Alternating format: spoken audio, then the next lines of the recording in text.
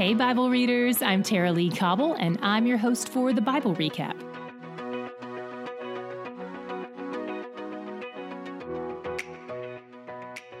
Yesterday, Jacob and his family fled from Laban to head back toward Canaan, which is where his brother Esau lives, the one who wanted to kill him. Obviously, Jacob has no idea how things will go if and when he encounters Esau, which would make most people a little bit nervous. By the way, Esau lives in an area called Edom, which is why the descendants of Esau are called Edomites. We'll see that term a lot in the future. Jacob sent some messengers ahead of him to smooth things over if they encountered Esau, and the messengers came back saying, he's coming and he's got 400 guys with him. Uh-oh. So Jacob divided everyone and everything in half so that if Esau attacked, he couldn't take it all. He's strategic, he's maybe driven by fear, but there's also this really beautiful moment where he's humbled and he praises God for his provision. He acknowledges his reality. In 32:9, we see the first time Jacob addresses God by his name. And in 32:10, he says, I am not worthy of the least of all the deeds of steadfast love and all the faithfulness that you have shown to your servant. And in the midst of fearing the worst, Jacob remembered God's words and appealed to him with reminders of his specific promises to their family. Then he sent a present ahead to Esau to appease him. If someone sent me 550 farm animals in the mail, I would not view that as a gift, but these are different times. Then he sent his wives and kids ahead of him and spent the night alone. During the night, he wrestled with God. Doesn't most of your wrestling with God happen when you're alone, and even at night? Jacob is literally wrestling, though. He doesn't appear to be having a vision. This doesn't appear to be a metaphor, mainly because he leaves with an injury. This instance is another theophany, an appearance of God on earth. And more specifically, since the Hebrew word here is Elohim, that implies creator and judge. I'm inclined to believe this is another encounter with God the Father, like the encounter Abraham had in chapter 18. They wrestled all night, and as the sun is rising, Jacob tells him that he won't let go until he blesses him. The man replies, What is your name? Don't let this fool you. God often asks questions he knows the answers to. Those are literally the only kinds of questions God can ask. That's one of the perks of being omniscient. Omniscient means he knows everything. Jacob tells him his name, and the man's response clues us into the fact that he's God.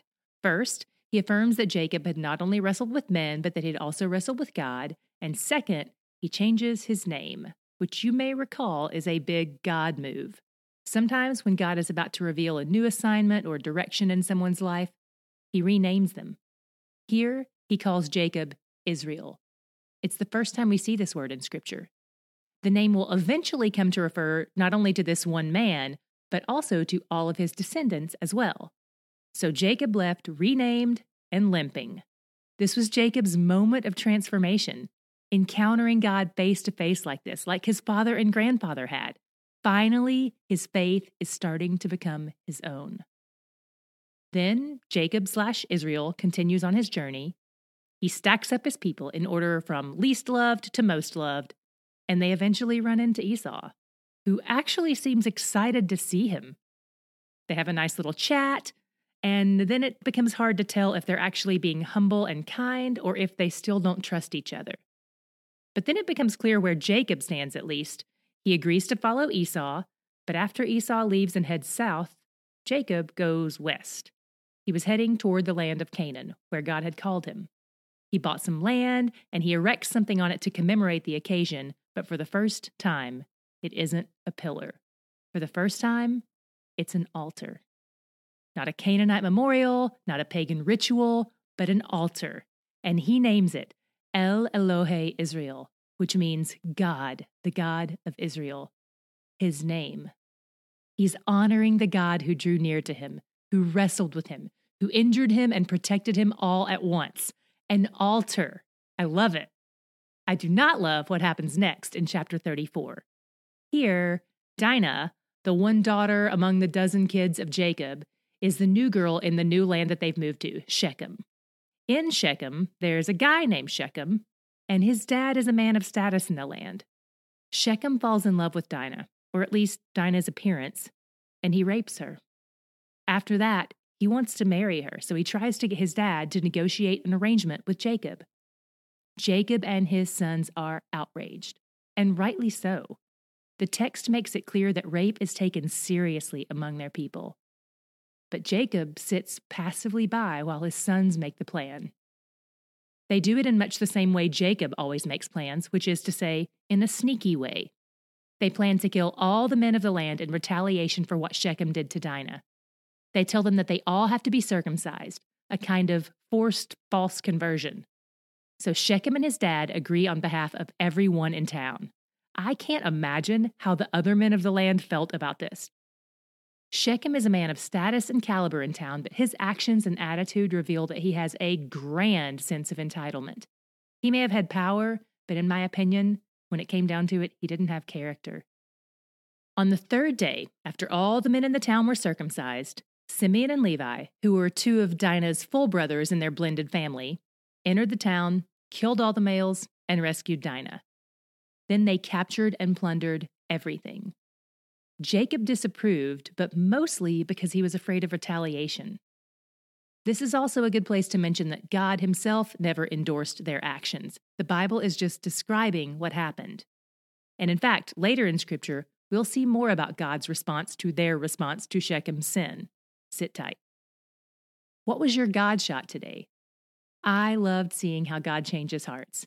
Even though difficult circumstances are often his tool of choice, but that's possibly because they seem to be the most effective. He used a scary situation to humble Jacob when he was about to see Esau. Then, when Jacob was humbled and alone, God drew near to him, wrestled with him, renamed him, changed him. Jacob went from being the man who erects pillars to the man who builds altars. But rest assured, Jacob is still a work in progress. He still lies and manipulates, and even his response to the slaughter of Shechem was still self-focused. But God never gives up on him, because God knows that he will complete the work he started in him. And I think Jacob is starting to feel the desire to grow in that direction of becoming the new man with the new name, the man whose actions reveal his trust in God, the man who knows that he's where the joy is. Each month, we offer special bonus content to those of you who are a part of our Patreon family. For the month of January, we have a bonus episode on helpful tools for Bible study. We'll be sending that out to patrons who've joined at the bonus content tier or higher. If that's you, just log into your Patreon account to get your perks, or if you've selected to have it emailed to you, you can look for it there. If you're part of our Patreon at a different tier and you want access to this perk, you can log into your account and adjust your membership accordingly. And if you're not part of our Patreon family yet, this is a great time to jump in. Check out today's show notes for a link to our Patreon so you don't miss out on this, or click the Patreon link on our website, thebiblerecap.com. The Bible Recap is brought to you by D Group, discipleship and Bible study groups that meet in homes and churches around the world each week.